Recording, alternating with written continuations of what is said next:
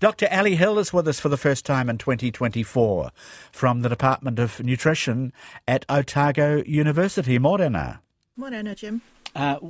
You're up here for a change. I know, it's great. We're talking to you in person. What brings you to Auckland? So this weekend I'm coaching at the Swimming New Zealand Visual Impairment Camp.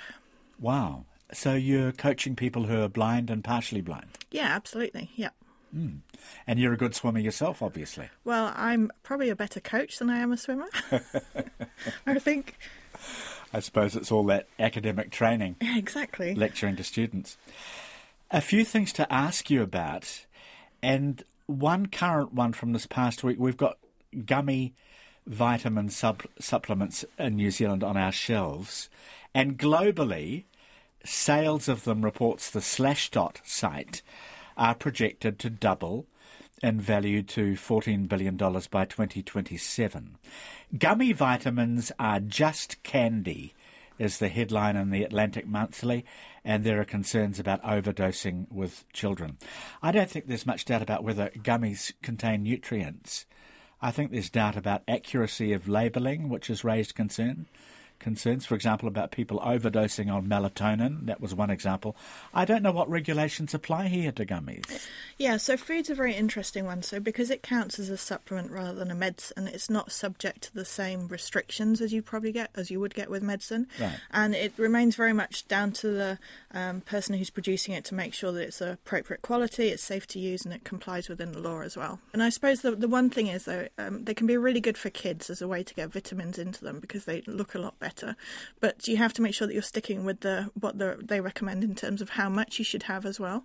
So that's why they're easy to overdose on, because they look like lollies, so you don't want to take more than they actually say to on the packet. If you spray vitamins on, as it were, can you always get the exact dose that you'd be able to put into a pill, a vitamin pill?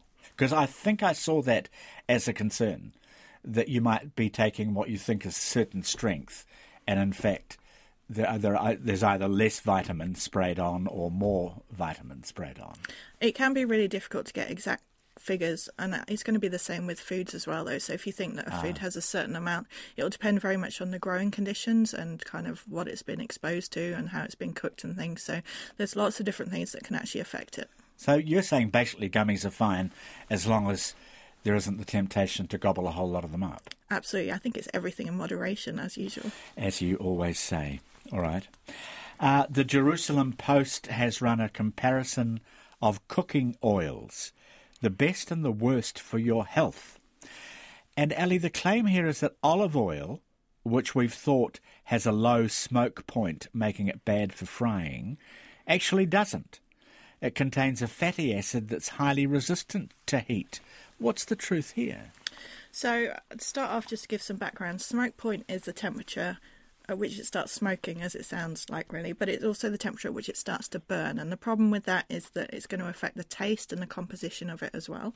And different types of fats and oils will have different smoke points. So butter's kind of around 120 to 150 degrees, whereas olive oil is probably around 199. But even within that, it will depend very much the type of olive oil that we use as well. But it will depend very much on the size of food as well. So the smaller pieces have a lower temperature and larger pieces need a higher temperature to cook as well. So, just to make it plain, olive oil's fine for high temperature cooking, though? It depends on what type of oil it is as well. So, kind of whether it's virgin olive oil or whether it's the more refined olive oil will affect it too. I was going to ask you that. So there's a difference between, can I call it cheaper olive oil and good olive oil? You can call it what you like, I guess. Yeah, I know, but I'm just wondering if there are those distinctions to be made. I think I think they're all good. It's more, probably is more around the price, but also the amount that it's processed. So I'm guessing by cheap you mean the less expensive. Less expensive. I got that. Whereas the virgin olive oil tends to be, it kind of relates to the way that it's produced. So virgin olive oil is the one that's probably more expensive, and that's the way that you get oil out of that is basically just by pressing the olives. Whereas there's things like regular olive oil uses heat to extract the oil, and because of that, it tends to be cheaper. Right, okay. So it doesn't have to be extra virgin, but you are guaranteed that premium with extra virgin. It's more around the taste. So extra virgin has a lower smoke point, but it tastes much better, so you probably use it more in dressings, whereas olive oil like the regular olive oil has a higher smoke point, so you'd use that more in cooking. That's good information. All right. Obvious question in an age of deceit. I don't know if you can answer it. Can you trust all the extra virgin labelling? Because we get a lot of bottles coming into the country as well, don't we? It's not just New Zealand extra virgin oil. As far as I'm aware, all of the oil will be subject to the same regulations from the MPI, though, so it should be safe, yeah. Okay. An oil like sunflower, I was reading in this report, is maybe among the worst for frying? So sunflower oil it tends to break down quite a lot with high temperatures, but it means that it is good for cooking in the oven, and it's also cheap. So perhaps you wouldn't use it for frying, but you might use it in the oven instead. All right. And the suggestion here is that olive oil, for example, stays sturdy, as it were, even when used twice. When you cook something and then put something else in the pan, the oil is just as good for the second lot of things you're trying to cook. Yeah, apparently so. So it can go through several frying cycles, and it doesn't change the level of antioxidants that you would get in the olive oil. Okay. Harvard University reports on the great misperception regarding coconut oil. 72% of people asked think it's healthy, but it ain't, or it's not so much. No, it's not. This is a really interesting one, and it's definitely going to be a little bit controversial. But the reason why coconut oil is less healthy for you is because it's mostly saturated fat. And interestingly, I think it's interesting, nobody else does perhaps, but it's the only plant oil which has saturated fat in it. And that's the reason why it's solid at room temperature. So if you think about things like butter or my brain's gone from tallow, stuff like that, anything else that is solid, then that's because it has more saturated fat in. And because it's got high saturated fat, that's what makes it not as good for us. But we think because it comes from a vegetable that actually it might be. I know that we have something in the pantry just labelled vegetable oil. Typically, what is vegetable oil, and would you recommend its use? So vegetable oil can be used for a huge range of different types of oils. It's anything that can come from a plant source. And how good it is for you will depend very much on what that plant source is. So olive oil is really good for you because it has a low level of monounsaturated fat, whereas some other ones, you could get palm oil as well, sunflower oil that we've already talked about. Yeah. So vegetable oil, you don't really know what you're getting? Not necessarily. I mean, it could have it on the ingredients list. Why is canola oil not so flash as a substitute for olive oil? Because on paper, at least, canola seems to promise health benefits. Yeah, so the thing about canola oil is that it's got a good amount of monounsaturated fat, like olive oil does, which is why it's so healthy for us. And but the questions about it come from the way that it's produced. So it tends to go through a bit more rigmarole in its production. So it could be heated, you could have the solvents on it, and refine it in different ways as well. Okay, and again, you wouldn't totally know what you're getting in terms of process. No, not unless it went into it in description, which I've never read olive oil bottles and looked for that level of depth. So. No, they don't talk to you like that. No. Avocado oil is a good option, but it costs more? Yeah, so avocado oil is good if you're frying again because it's got a high smoke point. It's got good amounts of the kind of healthy fats that we're looking for as well, but the downside is that it's more expensive. So it kind of depends on what's more important for you here, I guess. And I suppose also the other thing that we should talk about is the volume that you use. Like if you're absolutely drowning everything in oil, then that's a problem. It doesn't really matter whether it's from like the healthier oils or the less healthy oils, it's still not a good thing. Why is that a problem with a good oil, a good healthy oil? Well, fats have the highest density of calories per gram. So if you had a gram of carbohydrates and a gram of protein, a gram of fat, you get most calories from the fat. Right. So when you think it doesn't matter how much olive oil I use, it's so healthy, I'm wrong. Absolutely. And the other thing to think about or to be aware of is the oils that are really good, the omega-3 oils that are good are the fish oils, whereas you see a lot of advertisement for vegetarian omega-3s. And the problem with those is that we don't tend to convert it as efficiently, and there's a difference between men and women in terms of how well they can convert it as well. So if you can go for the fish oil or the fish, then that's going to be a better source for you than the just regular vegetable oils with that as well. Okay, interesting about the women. Difference between women and men. Flaxseed oil has forever been talked up. It's healthy, of course, but not much use in cooking. Would it be okay for, say, low temperature, slow cooking of any sort?